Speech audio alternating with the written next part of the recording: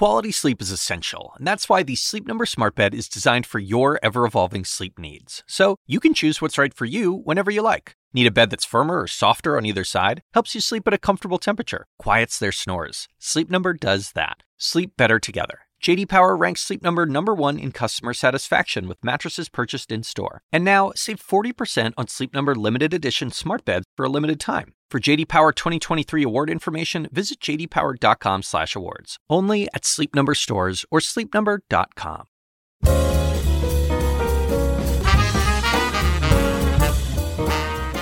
And now, from the University of Chicago Institute of Politics and CNN Audio, The Axe Files, with your host, David Axelrod.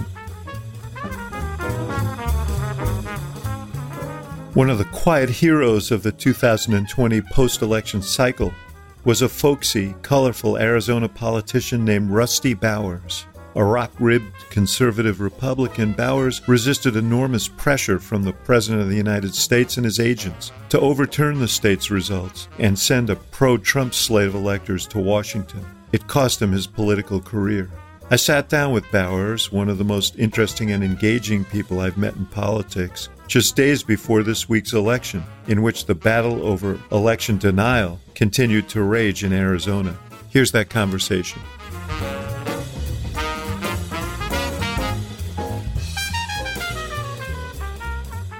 Speaker Bowers, it's great to see you again. Thank you for being here.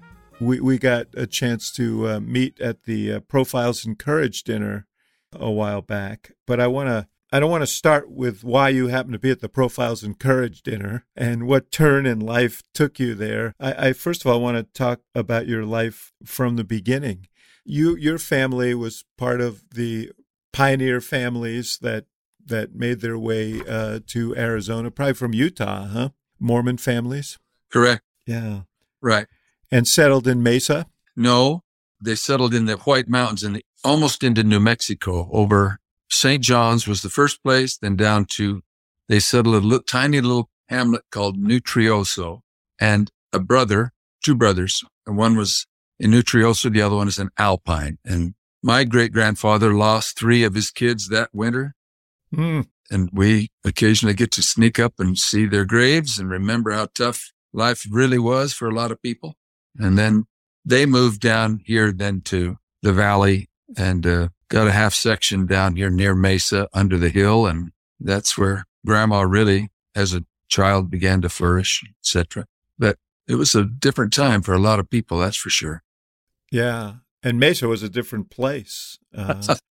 Well, at first it was where they settled was called Lehi, and that's the name of a figure in the Book of Mormon. But up on the mesa, up above them, was where they ultimately found that the long ago indigenous people had dug canals and had diverted water from the Salt River out onto that mesa to grow crops. So they followed the same canal pathways and were able to start irrigating, and that's where Mesa really took off. As far as taking off, it really didn't start till 1945, and it was irrigable land, and they did an awesome work.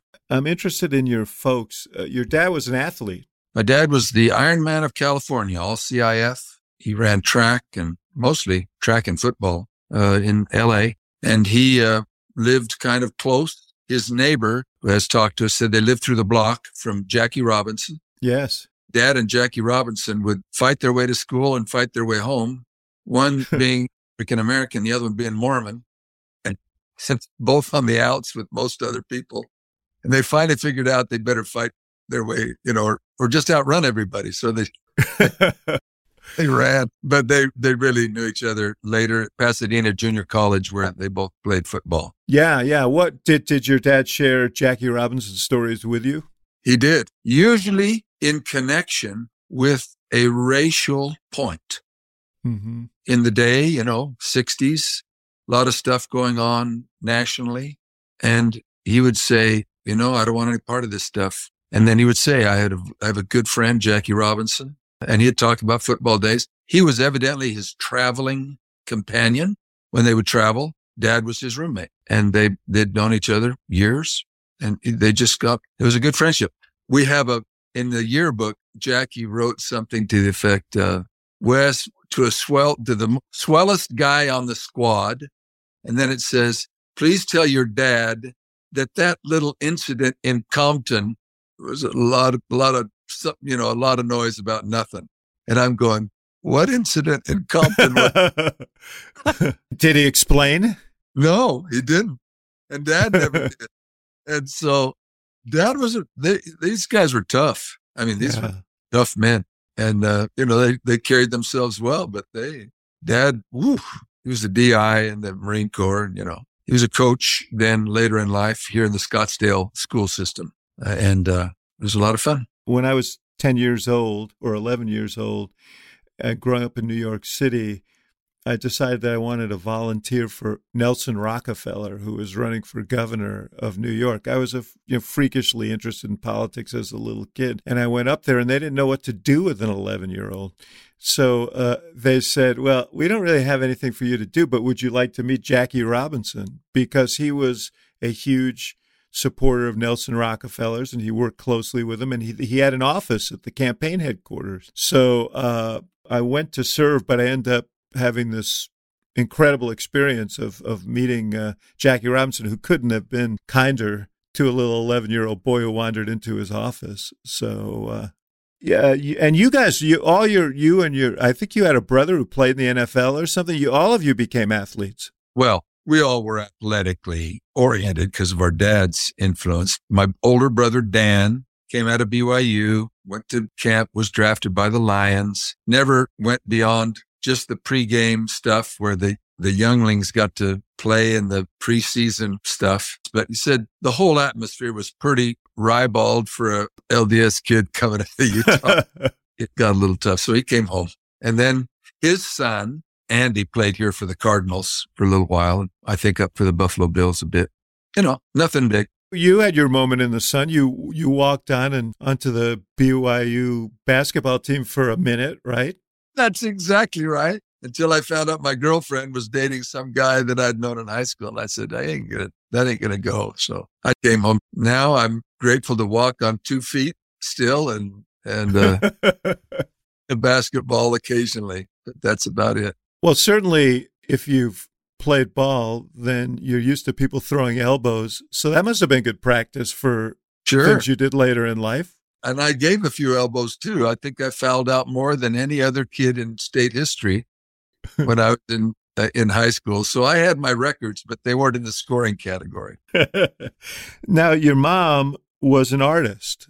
Very artistic and drew and colored pencils, the kind of the Breck shampoo girls. She'd draw them in church and then hand it to me and say, draw that. And she did it to keep me quiet. That doesn't sound that church-like, drawing the Breck girls in church. Was that allowed? It wasn't Calvinistic. There's a lot of where we were in Chino. There's a little gray kind of a stone church that's now they've sold it through the years. I think it's kind of like a hardware place, and when I got bored, I dove out the window and slid down the drain pipe and headed into the great.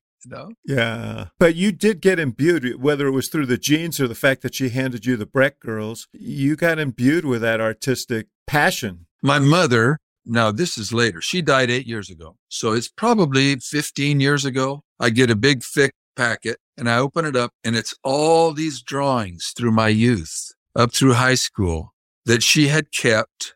And then she just sent them to me. It's really a treasure. A lot of Snoopy cartoons and things out of Arizona highways scenes that I drew and copied. And it just showed that how a mother is that sees something and supported it in me. I never took an art class until my senior year. I was into basketball and I was in the choir like she really wanted me to be. She took me everywhere to sing weddings and, receptions and public events and stuff. I sang everywhere. That's probably how I got elected the first time. Just people knew me. Oh, I thought because you were singing. Did you sing at your events? I have sung at some events. I have. Out the guitar and sing I Love You, Arizona and that Lee Greenwood thing, Proud to be an American. I've sung those, yeah. You apparently had like a quartet of senators who broke out the guitars from time to time in the Capitol. We were very irreverent and nobody was immune.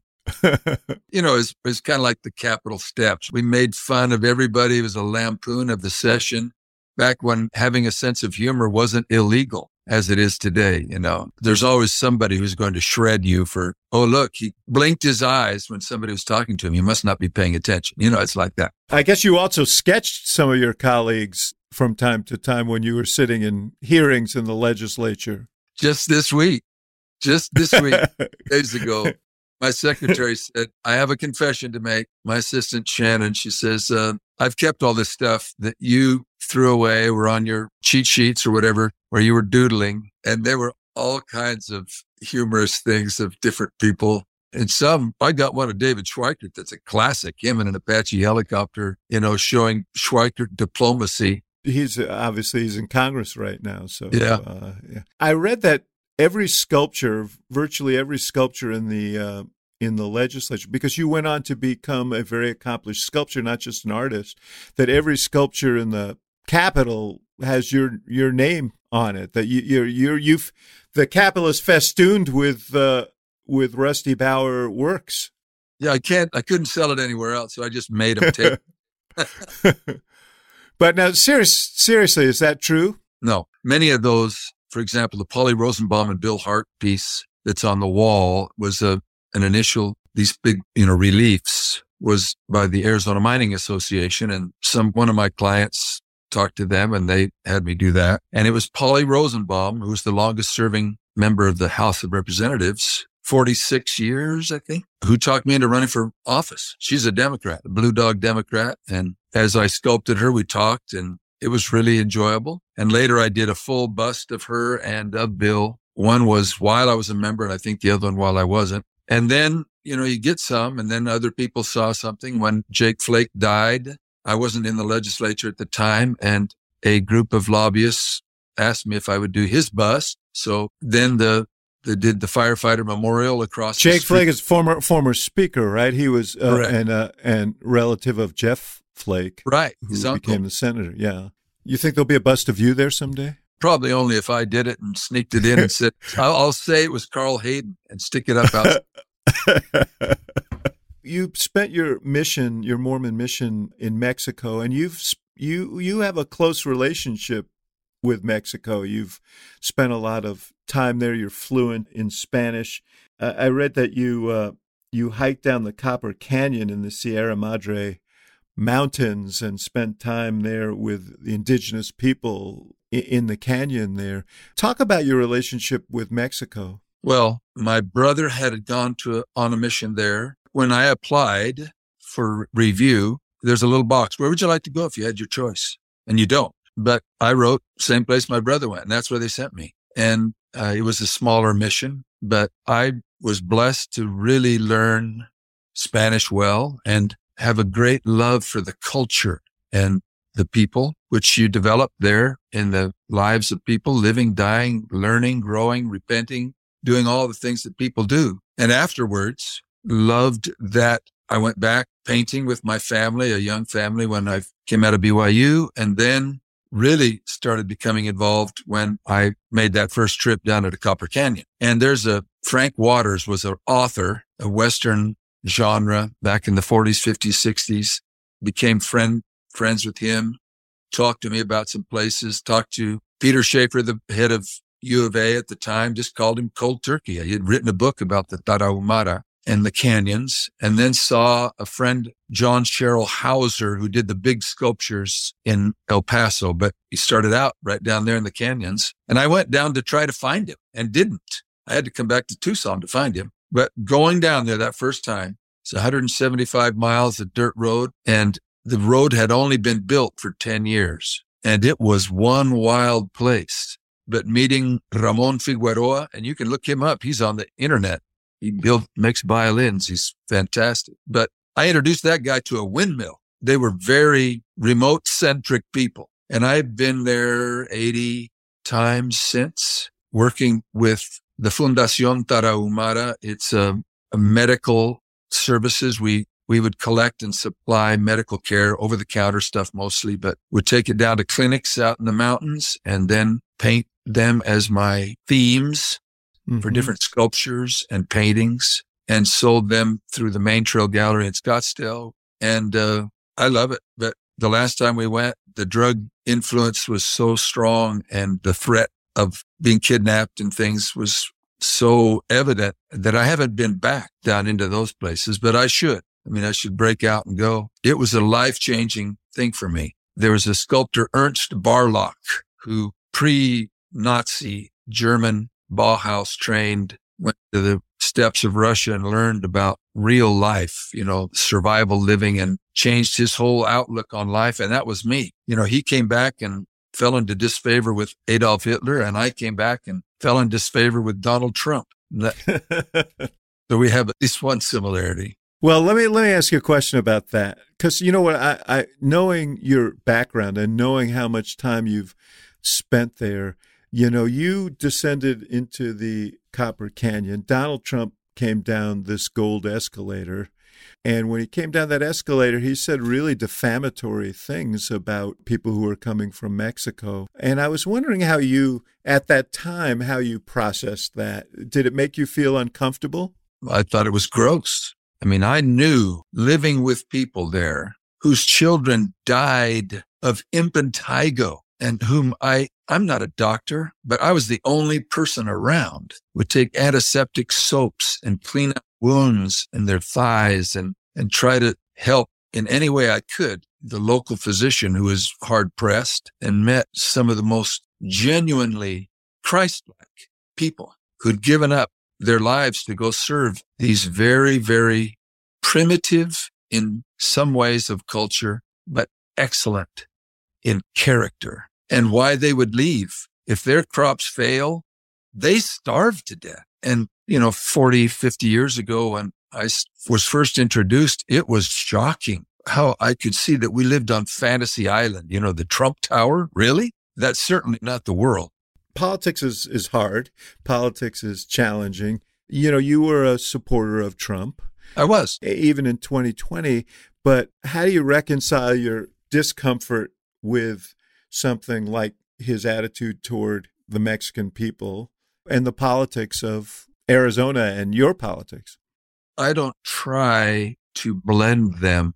There's a saying somewhere, if you see a good man, you try to be like him. You see a bad man, you look at yourself. And there were things. I supported Ted Cruz in the primaries. I voted for Trump simply because he might change the Supreme Court. And he did. And the first part of his administration, there was a lot of good things working in the environment arena that I did in the legislature. It streamlined permitting. And it was a sea change. But when COVID hit, the one continuity, the one continuum was a very bad attitude with a tweet and a cell phone that the president demonstrated on every contrary criticism he received. And I just thought, can you just put that thing away? Ignore it and get back to work. But there was a whole lot of people that just started a feeding frenzy, and a culture in the politics complex. And so ultimately, I knew that there was a lot of people, typically younger women, 18 to 40, small children, professional, educated, that didn't vote for him the first time. And as we came around to the second time, wanting a return to the good part of his administration, I was supportive. And we tried to push the very excellent colleagues that I had, women, professional, educated. And we started to see that needle change. But at that first debate, when he went against Biden, it was just childish and juvenile and profane. And I thought, that's exactly the guy that those women will not vote for. And unfortunately for him, they had the ballots in their hands in Arizona, and 60,000 of them left him blank. And then all Republican down ticket. And 18,000 voted for Biden and all Republican down ticket. So they agreed with me. If you'd have just learned how to roll with a punch and laugh at yourself, you'd be president. But he didn't. And that attitude carried over after that enormously when he started pushing the steel. Him and Rudy and others, to my knowledge, yeah. We're going to take a short break, and we'll be right back with more of the Axe Files.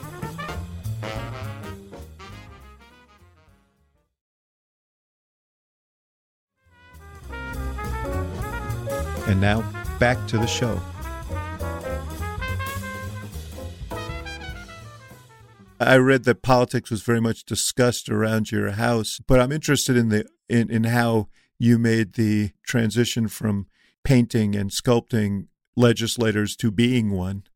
You know, I read two origin stories. One was that the county okayed the construction of a shooting range next to your home, and that you were really angry about the fact that they had overrun you and some of your neighbors in wanting to put it there.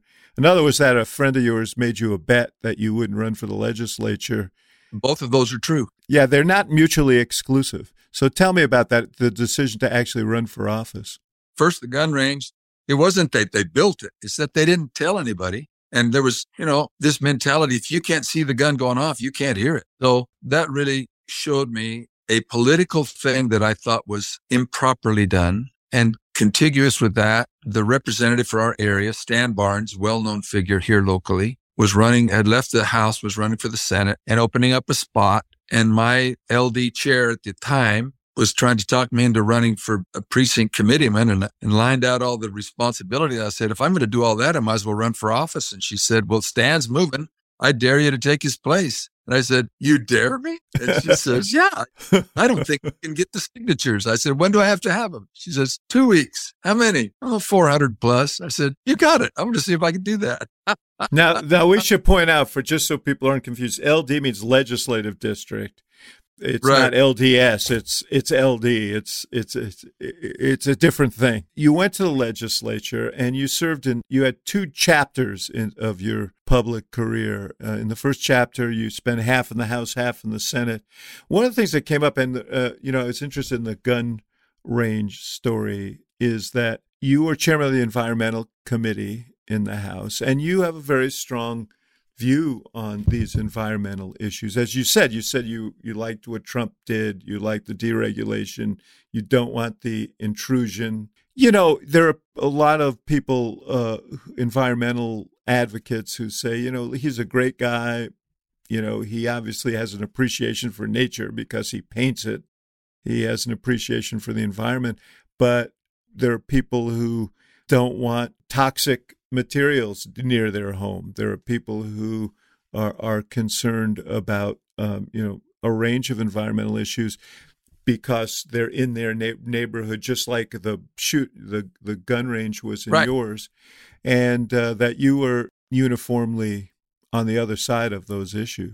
No, I wasn't. The challenge is that everybody wants you in a box. I call it Ivanizing. I want to Ivan you. I want to identify my villain, vilify my villain, associate my villain with other villains in order to neutralize my villain. And I'm big time about being a good steward. I am a good steward, but I realize that there has to be a balance. I have to have money in order to clean up a toxic waste dump. And I like a fairness and equity in law, which led me to lead the largest environmental effort in Arizona, the Superfund effort, to change our Superfund structure away from the old lawyer grab bag to something more oriented towards your personal responsibility. What you personally did, your company or you are responsible for, not the broader legal framework that is used nationally. And we were successful, and it's been successful.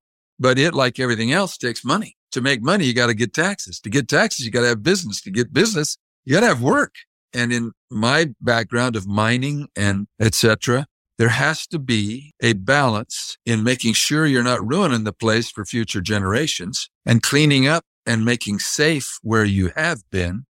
But you certainly need to have extraction industries that are successful. And so many want no extraction, save the planet. And I could do like they do and exaggerate the points, back to living in caves and wrapping yourselves in yucca branches. But that's not going to happen. But we do have to have that balance. When we had an initiative to stop the growth in Arizona, I was against it. And I said right then, you don't need to put a circle around growth in Arizona. You just need to wait till they run out of water. Guess what? We're here. Yeah. And so it's causing us all to reassess an environmental issue on where's the balance between rights and responsibilities. And that's big to me. I've tried to make it work and be protective, but give people a chance to express their rights, also to pursue their happiness. So there's a balance there. Why'd you decide to leave the legislature? In 2001, you were there for about 9, 10 years, and you decided to quit. There was some personal things happening in my family that opened up one of my children to, we could see that if it went, it could really go awry, which has proven itself even lately with her demise. But also my wife, I can't remember at the time, I think we were making $18,000 a year, and I had 7 children. Yeah, I can do the math. And she was rolling credit cards to keep the principals down. But I just said, wow, we were in a tight spot. And somebody just said, look, there's an opening with the Arizona Mining Association or Rock Products Association. And would you be interested? And they hit me right on the wrong day. I mean, my wife was just really worried. And I said, maybe I should. And at the same time, we had a 15-15 split in the Senate between D's and R's. And one of our R's had left us and gone over and made a deal with the D's and become the president. And he was just making my life miserable. So I said, well, let's take the deal and get my family back on track, which we did. And you came back in 2014. Correct. To the legislature, ran for the House again. You've got term limits there, which is why you would shift from chamber to chamber. So you came back to the House, and by 2019, you were Speaker of the House. And most speakers of the Arizona House would not become nationally known. You probably wish that you were one of them who did not become nationally known. So let's talk about this experience. You began to talk about this. You talked about the election in 2020 in Arizona, which became sort of ground zero for the whole debate about the election that the president started really before the election and then after. And your story really began in earnest on November 22nd of 2020. And the reason, it's not just that I just read up on you, but the date of the Kennedy assassination. So November 22nd just stuck in my head. And you got a call from the president and Rudy Giuliani. And talk a little bit about that call. I know you did at the hearing, but give us the essence of it. We were just returning from church services. In fact, I had to sing in church that day, and it went well. I felt like I'd done good. And we pulled into into the driveway, and Karen Fann, the Senate president, had called. We had been discussing how to make an audit work to reestablish trust, our hope, etc. And then she called, I thought maybe about our decisions about an audit. And she said that the White House had called, trying to get in touch with her, and that she guessed they would probably be trying to get in touch with me, and that we should make sure that whatever we do, we're arm in arm, that we're not split. And I said, whatever. News to me, great. She hangs up, and immediately the Bluetooth says, the White House. So I pick it up, and Donette had stepped out of the car and gone inside. And it was Rudy. After the secretary put me through, it was Rudy, and he, gives these compliments. Great job, all this glad handing stuff. Mm-hmm.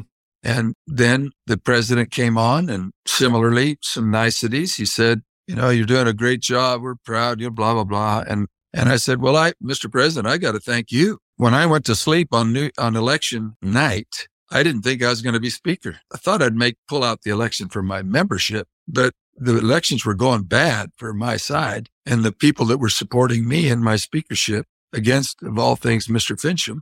And now running for Secretary of State.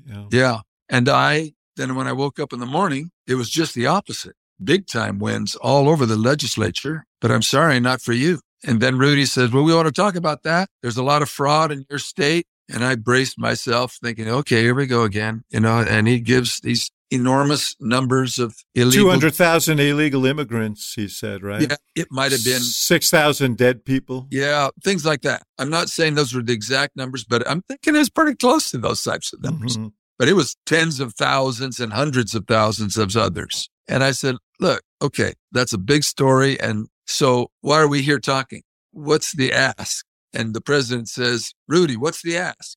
And he says, well, we would like to have a committee to refer and review this stuff publicly in a bona fide committee. Now, my committee chair on federalism issues was Mr. Fincham. And he had already shown that he was milking this thing like he had the COVID-19 challenges, anything against me. And I wasn't about to let a circus get turned loose from what had happened in the previous 3 weeks. And so I said, look, I'm not interested in a circus. And he said, well, we would very much like to have this open, and we don't want to keep this stuff under the rug, blah, blah, blah, trying to do a pitch on me. And I said, but what's the end?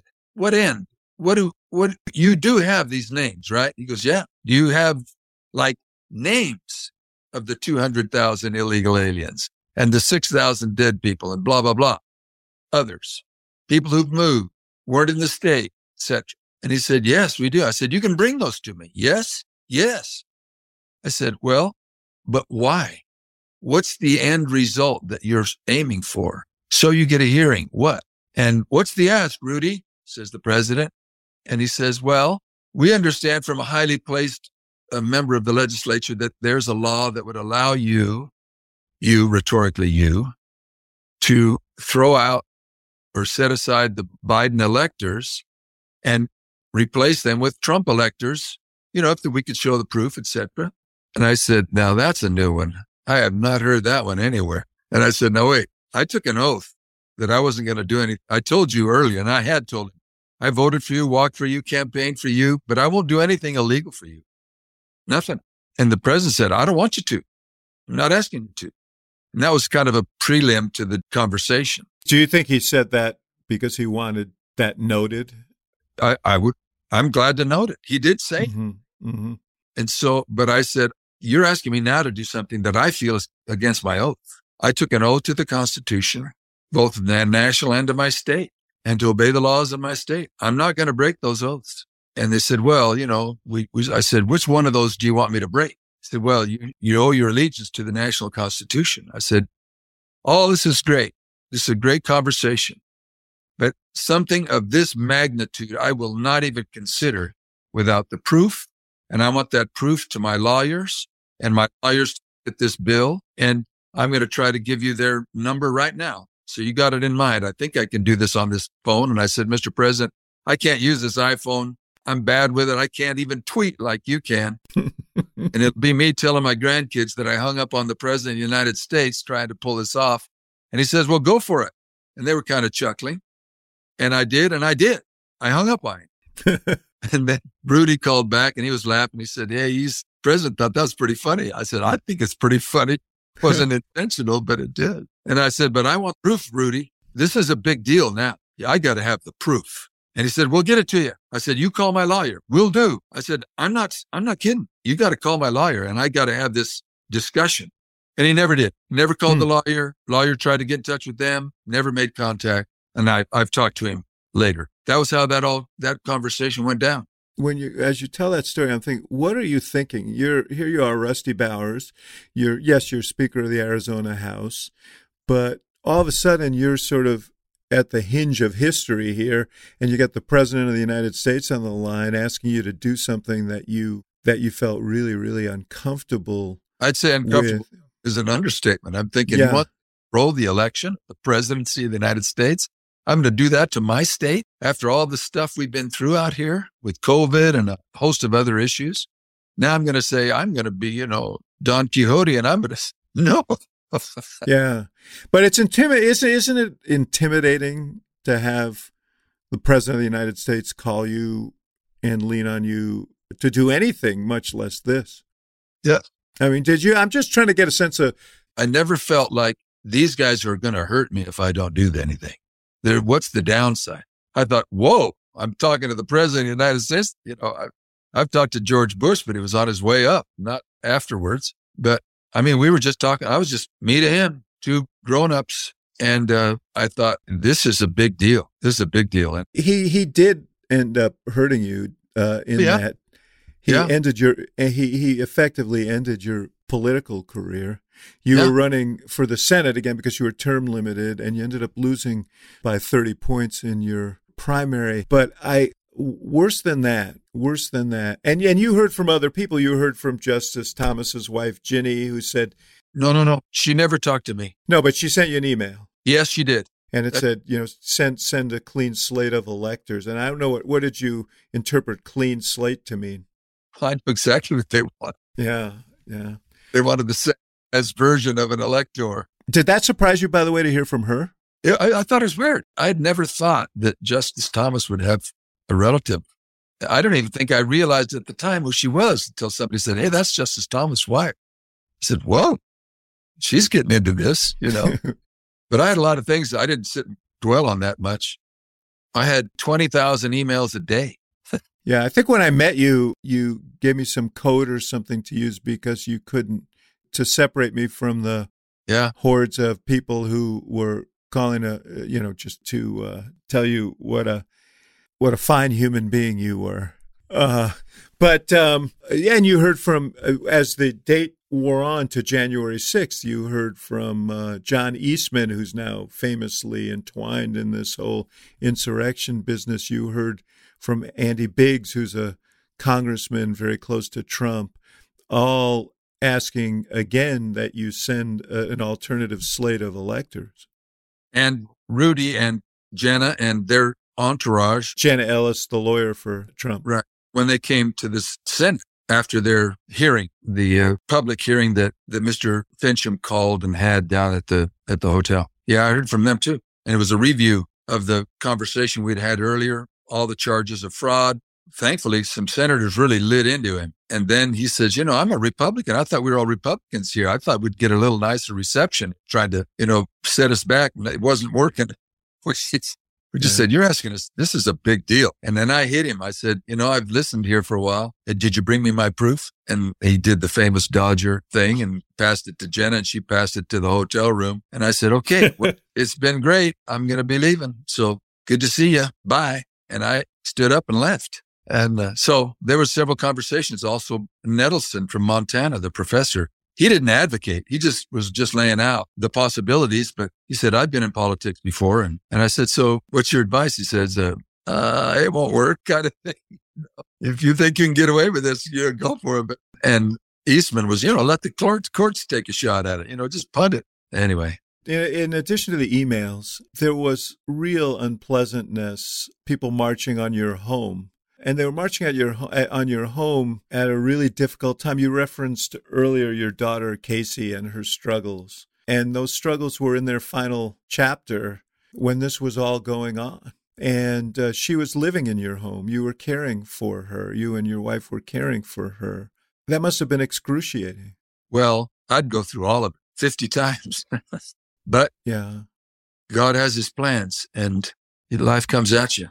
And yeah, it was tough. But I've thought many times since, how many people in America in the last 2 years have lost loved ones and have gone through terrible things. It has given Donetta and I an empathy, a level of empathy we had never known for other people and their suffering, which I think is a blessing. Can you tell me about Casey? Because I read, that she was in the giving world. She was a very caring person and sounded like a lovely person. She was a beautiful woman and very athletic, played at the college level. Volleyball, yeah. Yeah. She and her older sister it was shocking to me to watch these women so nice walk out there and six-pack their opponent and turn around just like tigers. But she had challenges at the same time, lecherous men. I'll just leave it at that. And as she fought her way through these challenges and got her degree in counseling, she wanted to help other women who are similarly affected and had some big setbacks, but ultimately got her and her cousins, 3 cousins, all female, a little practice. And they opened it, and they each had their certificates of different areas, and they were so happy. And that came down hard when they found out. We think the bookkeeper was billing in excess of the hours because they didn't keep the books. They had hired it out. Anyway, The upshot is that it really threw her for a spin, and she gave up. And we would try to keep her going, but she just couldn't do it.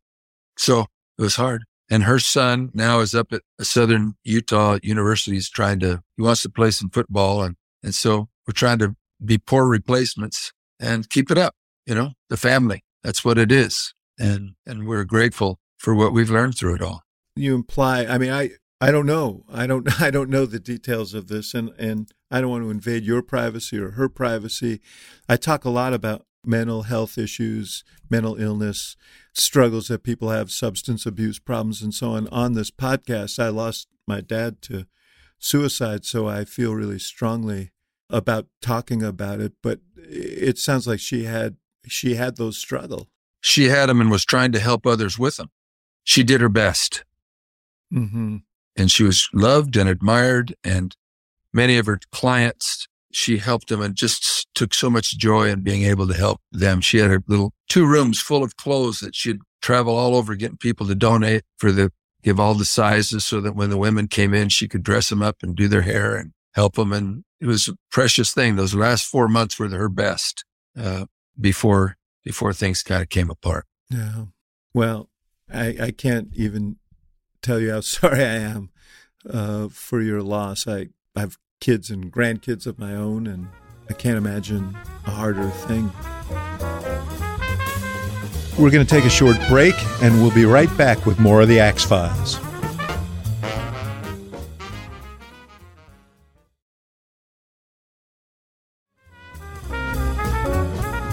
And now, back to the show.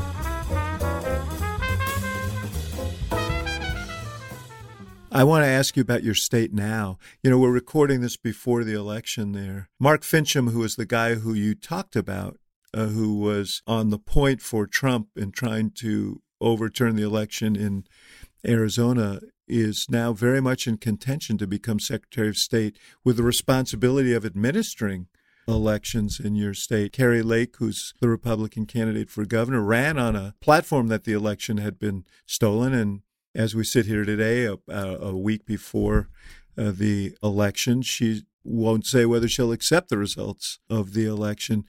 You must be watching this with horror. Well, a large amount of disappointment. But the people that elected the election deniers are impervious to being educated. There's Cormac McCarthy, favorite author, wrote, "A creature can't learn that which its heart has no shape to hold." And there's only one way to hold it, and that's anger and vengeance. It's like, wow, in a political sense. So we don't need proof. We just feel it. And it doesn't matter what proof is presented. Like Finchem was on that program last night when they showed him, there was 12 actions taken against people for tampering or abusing ballot privileges. And 4 of those convictions, 4 ballots in Maricopa County out of 3.5 million, 3.2. Right. Yes. And Biden won by 11,000 or so.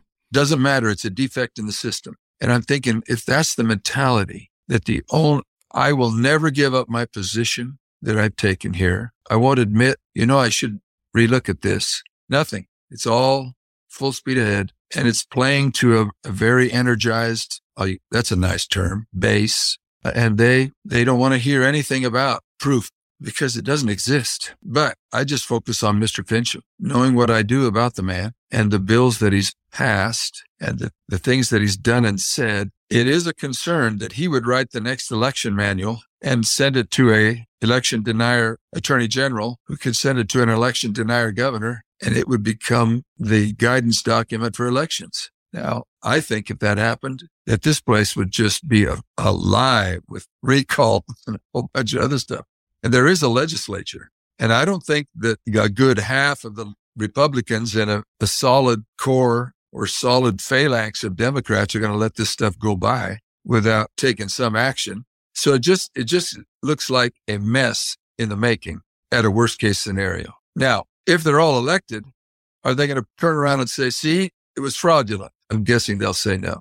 Well, that is the principle, isn't it? If you don't like the result, then you scream foul. Right. You spent 30 years of your life off and on in this world of politics and government. What are the implications for democracy? It's interesting because so many people have called me from around the world and interviewed me, almost all the European countries. Mm-hmm. And everyone's looking at America. And they do it. And I ask them that. Why is this so important? Why are you talking to me? I mean, who am I? I'm nobody. And they say, I'd say, did you ever hear about me before any of this? They go, of course not.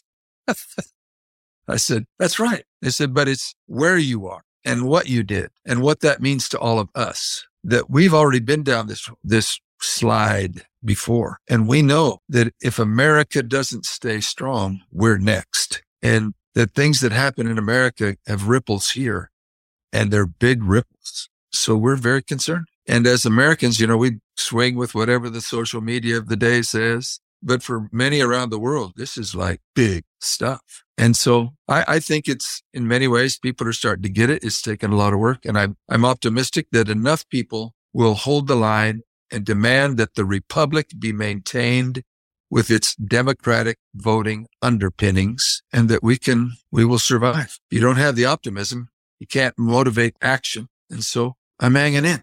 And what's next for you? You'll be leaving office at the end of the year. Obviously, sculpting and painting is Sure. one answer. But do you see yourself continuing to speak out on these issues? Yeah, I will speak out. I don't know if there'll be a platform to speak from. I don't know if I'll have a pulpit, but I will do the things I love to do, and I love to serve in a host of ways. And if an opportunity came, I am especially concerned of a localized issue in the West, that being water. Yes. And wanting to push through what we've been able to accomplish thus far to a successful, structural, long-term solution. And so I may be involved, but to do that, there's people that have to ask me, and that's it. Yeah. And they may not, so I get it. Well, I'll say this. You have spent a lifetime creating things, and you can create your own platform as well. You've got the standing to do it. But I just want to thank you. I want to thank you because I care deeply about this democracy. And the reason we've survived thus far is because there were people at key moments who were willing to stand up and say, no, I believe more deeply in this democracy than I do in party loyalty or other considerations. And I'm going to draw the line here. You did that. I was proud to sit at your table at the Profiles in Courage dinner, and I can't think of a more deserving person to have received that award. So it's an honor to be with you. Pleasure to be with you. I look forward to talking more down the line. Thank you very much. I'm honored to be with you, and I hope that we can do good together in the future. Thank you. Thank you for listening to The Axe Files, brought to you by the University of Chicago Institute of Politics and CNN Audio. The executive producer of the show is Allison Siegel. The show is also produced by Miriam Finder-Annenberg, Jeff Fox, and Hannah Grace McDonald. And special thanks to our partners at CNN. For more programming from the IOP, visit politics.uchicago.edu.